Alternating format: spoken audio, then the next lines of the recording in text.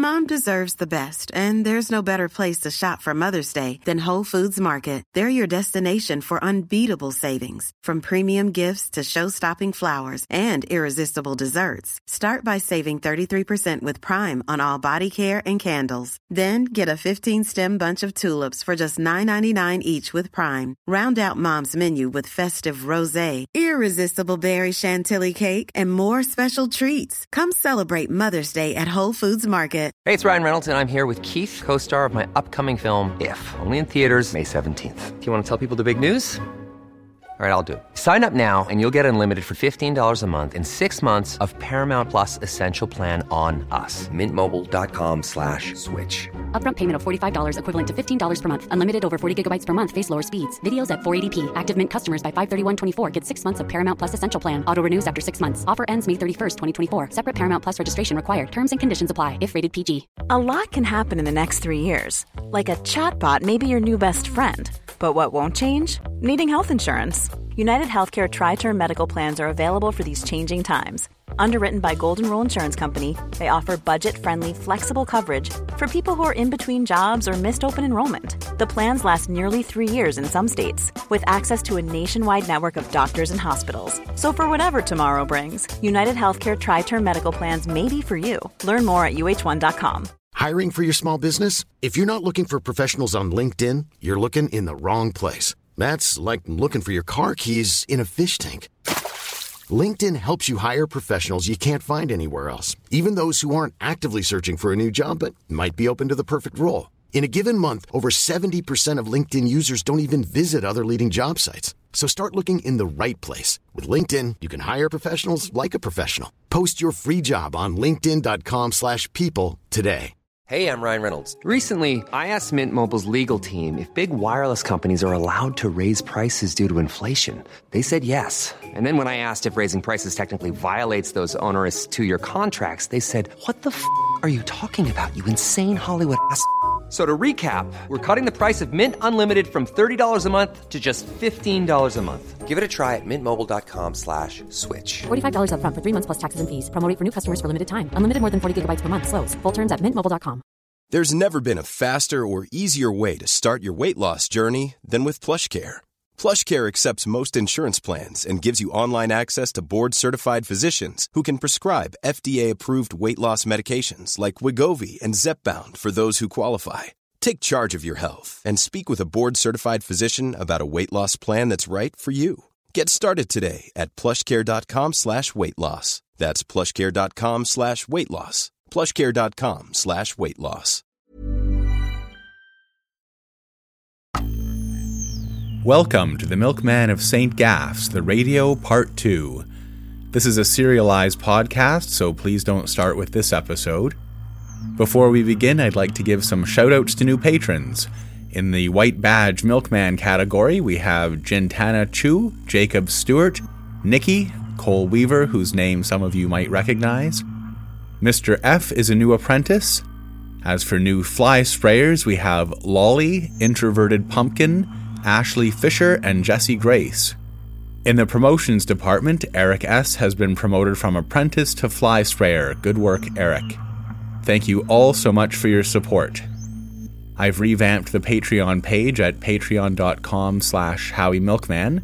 There's new merch and perks, and of course, the patron-only podcast. There's also a new Discord server and a newsletter. When you sign up, you can get a link to a playlist of the soundtrack to The Milkman of St. Gaff's. To find out more about all of that, go to HowieMilkman.com. It's time for The Milkman of St. Gaff's, starring Howie the Milkman.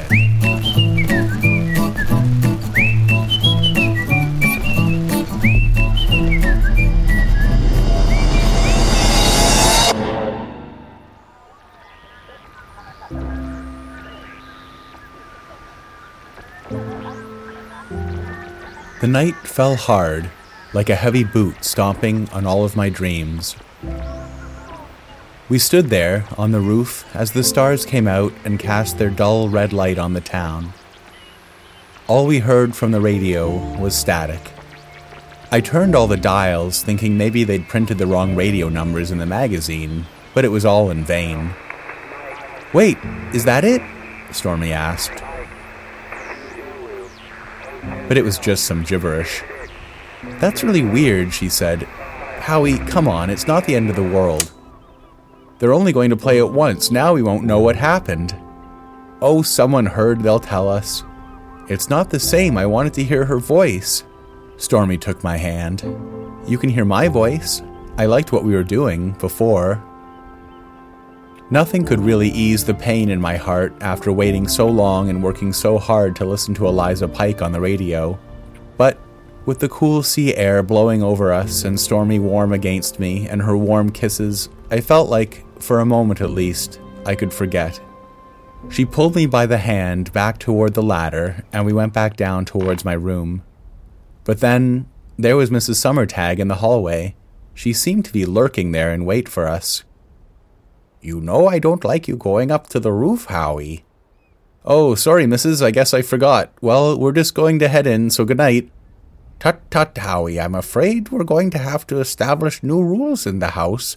My sister told me she was very disturbed by all the noises earlier, all that smooching, and she was trying to get some sleep. You know she doesn't sleep so good sometimes."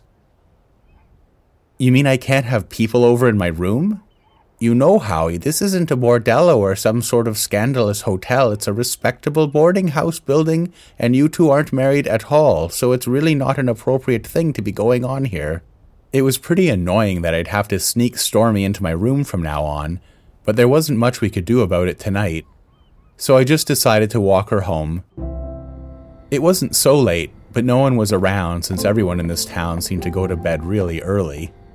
Stormy put my arm around her waist and we walked really close together.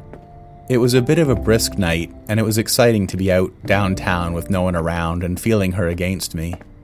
When we got close to the church, she stopped and turned me around to face her. We kissed one of our long kisses. "Have you made out with anyone in a churchyard before?" she asked. I didn't want to tell her I'd never really made out with anyone other than her anywhere before. But before I could say anything, we heard a woman scream, and the old familiar snarling I'd heard a couple of nights ago. Up the sidewalk, we saw Mrs. Noseworthy running towards us, and a wolf was chasing her. It was one of those weird, slightly wispy blue wolves, and just like that, before we could do anything, it had her leg in its jaws. Stormy ran over and tried to kick the thing. I was really impressed at how courageous she was, and once again counted my lucky stars at how lucky I was to be with such a woman. "Don't stand there, Howie." But her kicks didn't seem to do anything. It was strange. But then, with all the commotion, and I guess since he was expecting her anyways, Father Whelan came out of the church with a lantern, and the wolf ran off. Maybe it was startled by the noise, or maybe it didn't like Father Whelan because he was such a holy man. "My God, my leg!" Mrs. Noseworthy shouted. She sat down on a bench in the churchyard and lifted up her skirts, and there were bloody bite marks and scratches all over her leg. "Should we get Dr. Barrett?" Stormy asked. No, don't bother, I'll be fine." "You're really bleeding. Better safe than sorry." "We'll go wake the doctor." But then we all stopped. There was growling all around us. It sounded like the wolf went to get the rest of the pack. "Come on, hurry, you kids better come inside." Father Whelan helped Mrs. Noseworthy up, and she limped towards the door. "Well, come on, you can't stay out here." "What should we do?" Stormy asked. "I think we'll be fine. I'll walk you home." But then the growling got louder. "Look," Stormy whispered. Shadows were moving in the dark. We saw the glint of glowing eyes. We ran inside, and Father Whelan closed and bolted the door. "I've never seen anything like it. Wolves right in the town." Mrs. Noseworthy put her leg up on a pew. Father Whelan went into the back office and came back with some old shirts or cloths and a bottle of water. Stormy helped clean up Mrs. Noseworthy's leg, and Father Whelan tied a shirt above the bites. There was blood all over the floor. "You'll never get that out," Mrs. Noseworthy said. "Oh, Oscar's got a knack for things like that, but what were those things? They did not seem like any wolves I've ever heard of." I saw them before. Thursday, there were a bunch of them chasing Mrs. Pyman and me. It was awful. What? You didn't tell anyone. Is she okay? Well, I wasn't sure if... I think she's okay, yes. When I first heard them, I thought they were coming from the hills on the edge of town. And then they seemed to come down into the town. Outside, we could hear them, howling. The hills. Gordon Goss told me something strange was going on in the hills. Said there was a strange darkness on the edge of town where he lives. I didn't know what he was talking about. I looked up at the whale bones. It was amazing how they glowed night and day.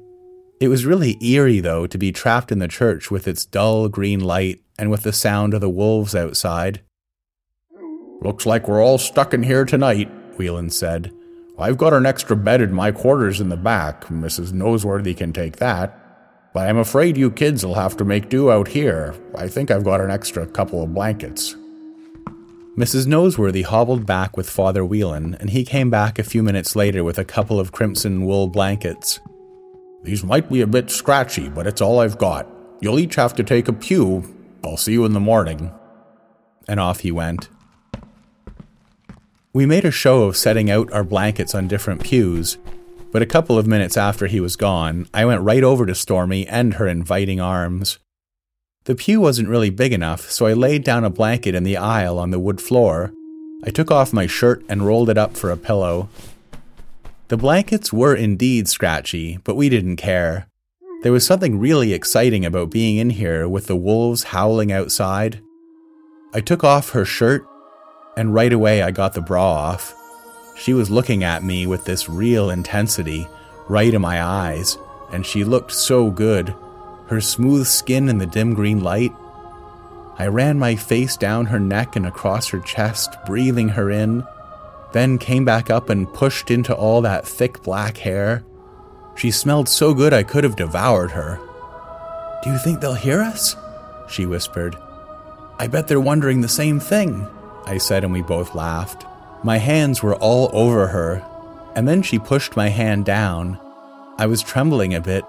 Her breathing was heavy, and she was looking into my eyes with that piercing look. I could feel her, hot and wet. She slowly nodded. I undid the button on her pants. And I'm sorry to say that I can't tell you about what happened next. You'll have to use your imagination. But it was really amazing. My very first time. It was like those hungry wolves outside were giving us a serenade. I slept one of the best sleeps of my life that night. It was cool in the church, but we kept each other warm.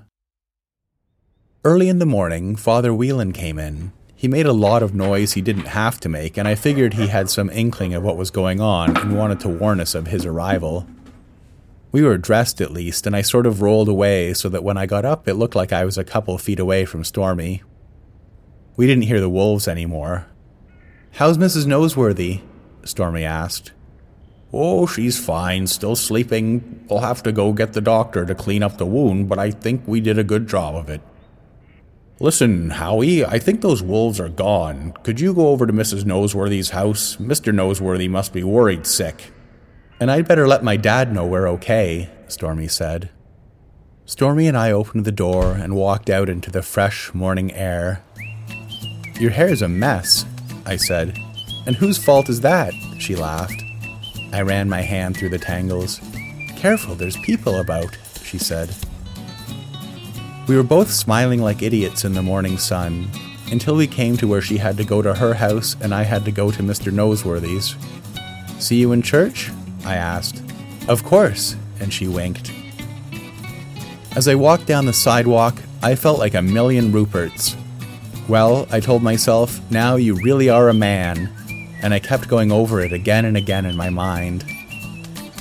I knocked on the door of the Noseworthy residence, and right away, there was Mr. Noseworthy, a look of profound confusion on his face. I was still grinning ear to ear, but then remembered that this was serious business. "Your wife's okay, don't worry. She had to spend the night at the church because we all got attacked by wolves and she was bitten, but she's okay, we just couldn't leave." "What?" he said. He threw on his hat and jacket. I guess he was really distraught because I had to explain the whole thing to him a couple of times. When we got to the church, Mr. Noseworthy shook Father Whelan's hand with vigor. "Thank you so much for taking care of my wife." "Oh, don't mention it."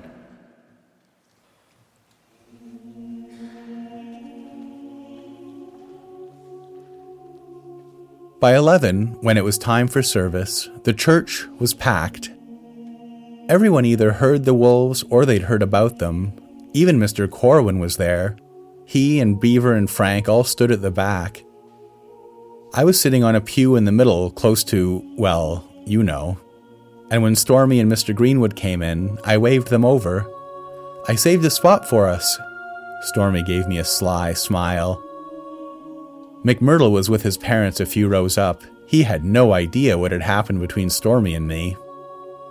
When I looked back, I saw that Travis and Naomi were there, which didn't happen all the time. Father Whelan came out. He went through the prayers pretty quickly, and he also gave a pretty short reading from the book. "And now I'd like to speak to you about a serious matter. A darkness has come over the town of St. Gaffs, a darkness that lives on the edge of town, in the hills that surround us. Many of us heard the howling of wolves last night. I myself confronted one of these beasts last night, right outside this very church. It attacked our very own Mrs. Noseworthy and wounded her before I fought it off. We do not know where these wolves came from. I have heard the same rumors you have, but in the end their provenance is irrelevant. The path forward is clear. This evening, all of the men will gather out by Gordon Goss's place. Arm yourselves with rifles if you've got them, machetes, pitchforks, whatever you can lay your hands on. Bring torches and lanterns. We will drive these things out tonight before anyone else is hurt." "No." Everyone turned to see Travis standing in the back row. "These creatures cannot be defeated through ordinary means. They are a portent of something far worse that is about to befall this town." "Travis, settle down. They're just dogs." "They are not just dogs. Can't you see what's happening here? The holes, the cracks in the ground, the wolves. These are all warnings. Something in our midst is drawing these things to us. You can't just wade into the blackness in the hills. Men will be lost. We must drive out the cause of these things. I won't name it here, but many of us know what that cause is. Confronting these beasts directly is a fool's game." Then Mr. Noseworthy stood up. "Those wolves attacked my wife. Who's going to be next? A child? If it weren't for Father Whelan, who knows what would have happened to my wife? We go tonight and we kill these things." "Mr. Noseworthy's right. We have no choice but to hunt these things down and kill them. As I said, we meet at sundown, armed and ready, just the men, of course." Whelan kept talking and making plans, but Travis and Naomi got up and walked out while he was talking. Outside the church, I was walking with Stormy and her dad when I heard Corwin. "Milkmen, to me!" I told Stormy and her dad I'd catch up and went over to where the milkmen were huddled. "I want to see each and every one of you in those hills tonight, armed. I suspect that these wolves have something to do with our deeper purpose here." After that, on my way to the Greenwood place, I was wondering how I would arm myself. I was imagining blowing the wolves away with a big rifle when Travis stopped me. Guess he'd been following me. Naomi wasn't with him. "I'm not sure what's going on with you and the milkmen, but I think we both know who's responsible for these wolves being here and for all of the other occurrences around this town." I didn't say anything. "I know you've been going underground. You've got to stop it. No matter what the milkmen tell you, if you keep going down there, you're going to go mad, or worse, and you're risking the whole town." "Okay, Travis, I won't go down there anymore." He looked at me uncertainly. "Whatever they want you to do down there, it's not worth it. They don't know what they're dealing with." Then he looked sort of wistfully up in the air. "In church they say prayers, but the gods, they're not what most think they are." Then he looked hard at me again. "Just stay out. Quit if you have to and find some other work, but you must stop going underground." "Okay, I'll definitely stop going down there." But then I saw, a block away, Beaver standing on the corner and watching me and Travis. "But now I've got to go. Bye, Travis." Later, I was at the Greenwood's place. Mr. Greenwood was tinkering with his breathing machine. "I'm sorry that the radio didn't work out, Howie. I had a suspicion that it would not be able to pick up commercial radio from Ming's Bite. It's a military radio after all, and it's meant to pick up shortwaves, not amplitude-modulated signals. On the other hand, I think I've come up with a new application for this device. I'm thinking of calling it the Greenwood Underwater Breathing Apparatus." "That's great, Mr. Greenwood." The rest of the afternoon I spent with Stormy in the backyard, with tea and biscuits and lots of sly hints and jokes and smiles. We were really happy. And before it was time for me to go join the milkmen in the hills, Mr. Greenwood presented me with an antique blunderbuss. It was a really old gun, like a rifle, but the barrel was flared at the end, sort of like a trumpet. He showed me how to load it with shot, but it seemed pretty complicated. "My grandfather brought it home from the last war but one. I kept it in good working order." He wasn't going to go hunting for the wolves, since he was still trying to keep a low profile. But I felt pretty good gathering with all the other men in Goss's yard. I carried my gun with the barrel pointed down, since I knew that's the way you're supposed to do it, in case it goes off by accident. The sun was just getting ready to set. The trees with leaves had lost a bunch of their leaves, but a lot of the trees were pine. Not like the pines you'd see in a park in the city. These were all sort of windswept and had grayish moss all over them. But in the woods, it looked really dark. Everyone was there. Granard, Mr. Noseworthy, lots of the men on my route. Father Whelan had a big torch and a silver pistol. Most of the milkmen had pitchforks. I guess they'd borrowed them from some farmer. Corwin had a belt with 2 pistols in it.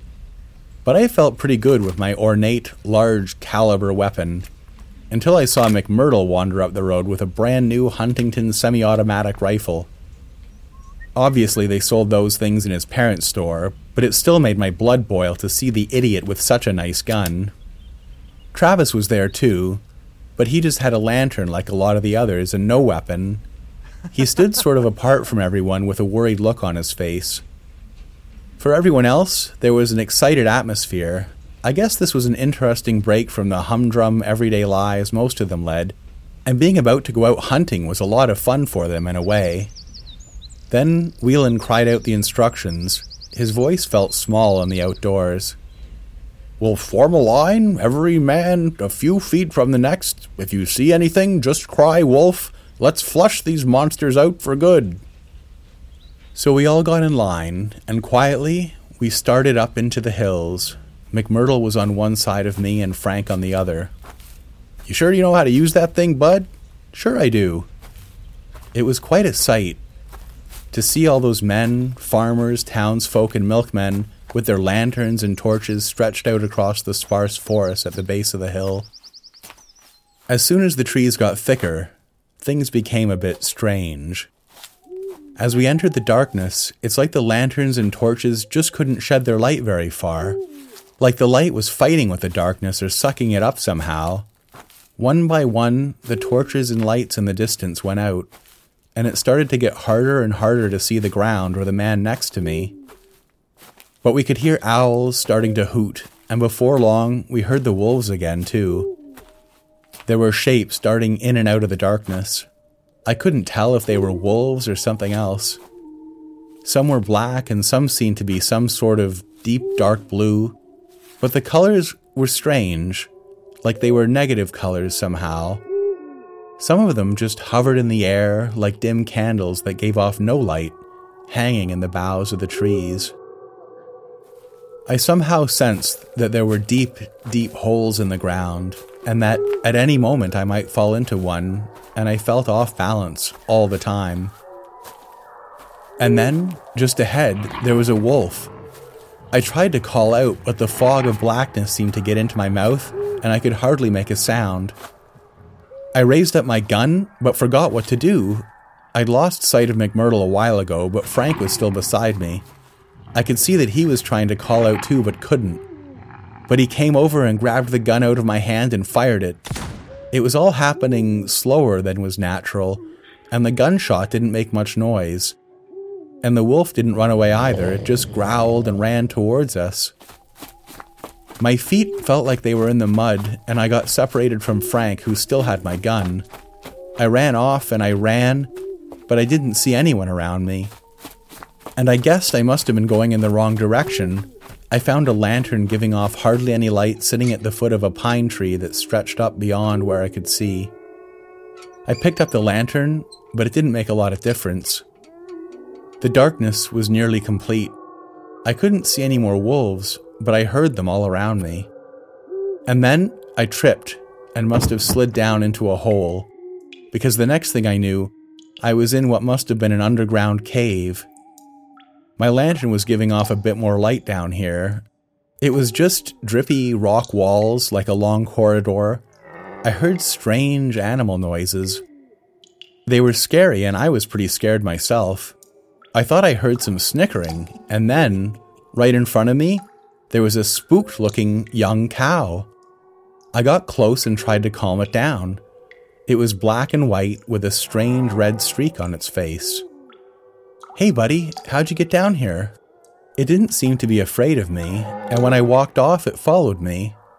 It occurred to me that this might be a cow that could give us the phlogisterium we needed for the thermalizer, and I decided to see if I could bring it back up with me to the surface. Maybe I hadn't shot any wolves, but to Corwin, this would be even more important. As luck would have it, the tunnel was slanting up. After a while, the cave ended in a strange room with a bunch of old mining equipment and a doorway. I didn't know if I was having an episode or if this is just the way things were, but I walked through the doorway and I was on the edge of the woods in the moonlight. I went back in and discovered that the door was too small for the cow, but not by too much. I set down my lantern and picked up an old shovel that was on the ground. I hit the sides of the doorway until the wooden frame broke away. Bits of rock were crumbling down. The earth trembled a bit.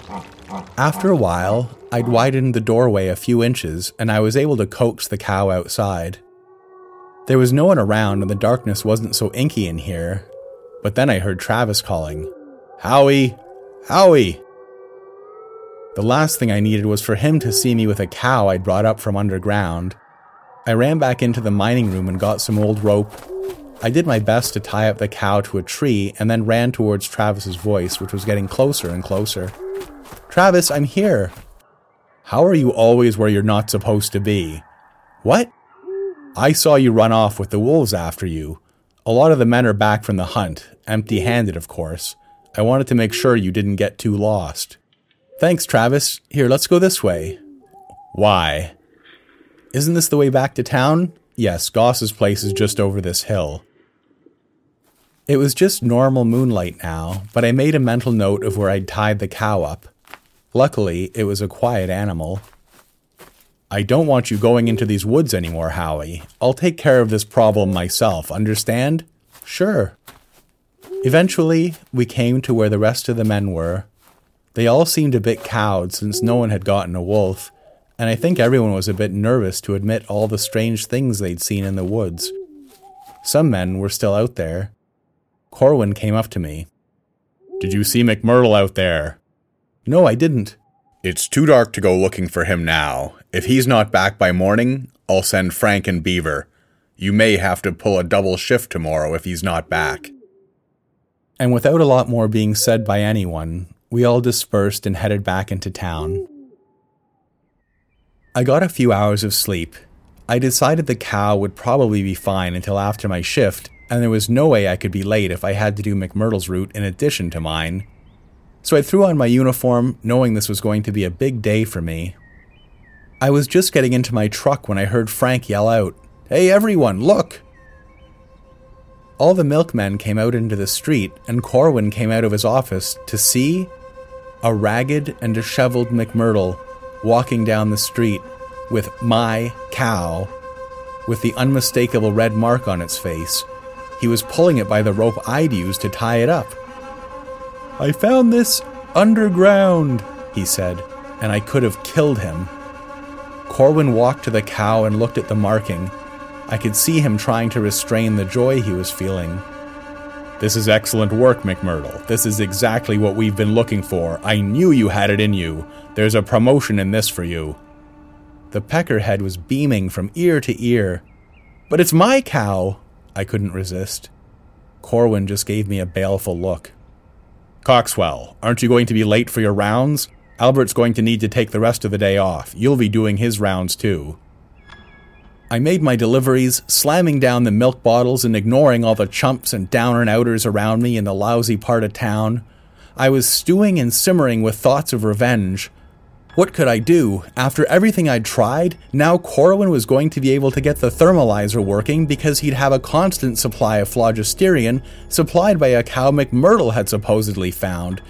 And just when everything seemed to be going my way, I was desperate to think of some way that I could pull myself up out of my imminent obscurity.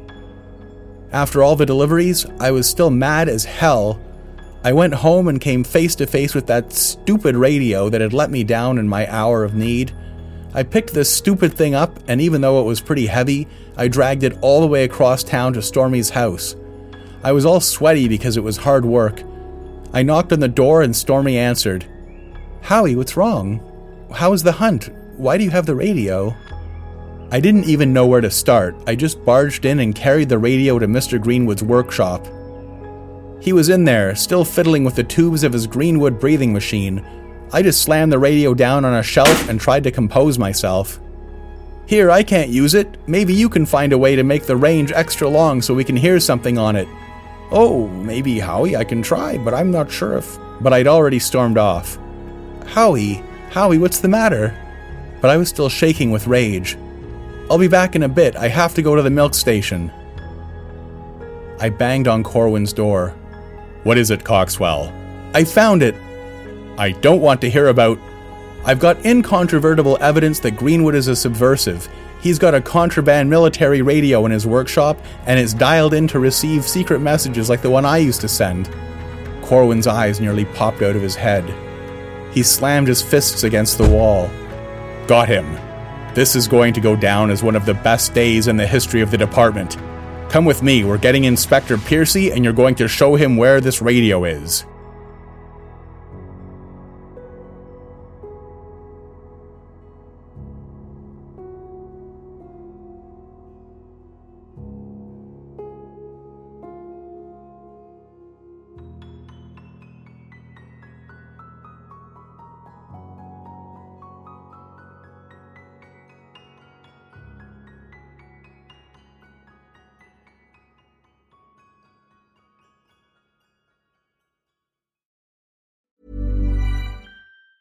Mom deserves the best, and there's no better place to shop for Mother's Day than Whole Foods Market. They're your destination for unbeatable savings, from premium gifts to show-stopping flowers and irresistible desserts. Start by saving 33% with Prime on all body care and candles. Then get a 15-stem bunch of tulips for just $9.99 each with Prime. Round out Mom's menu with festive rosé, irresistible berry chantilly cake, and more special treats. Come celebrate Mother's Day at Whole Foods Market. Hey, it's Danny Pellegrino from Everything Iconic.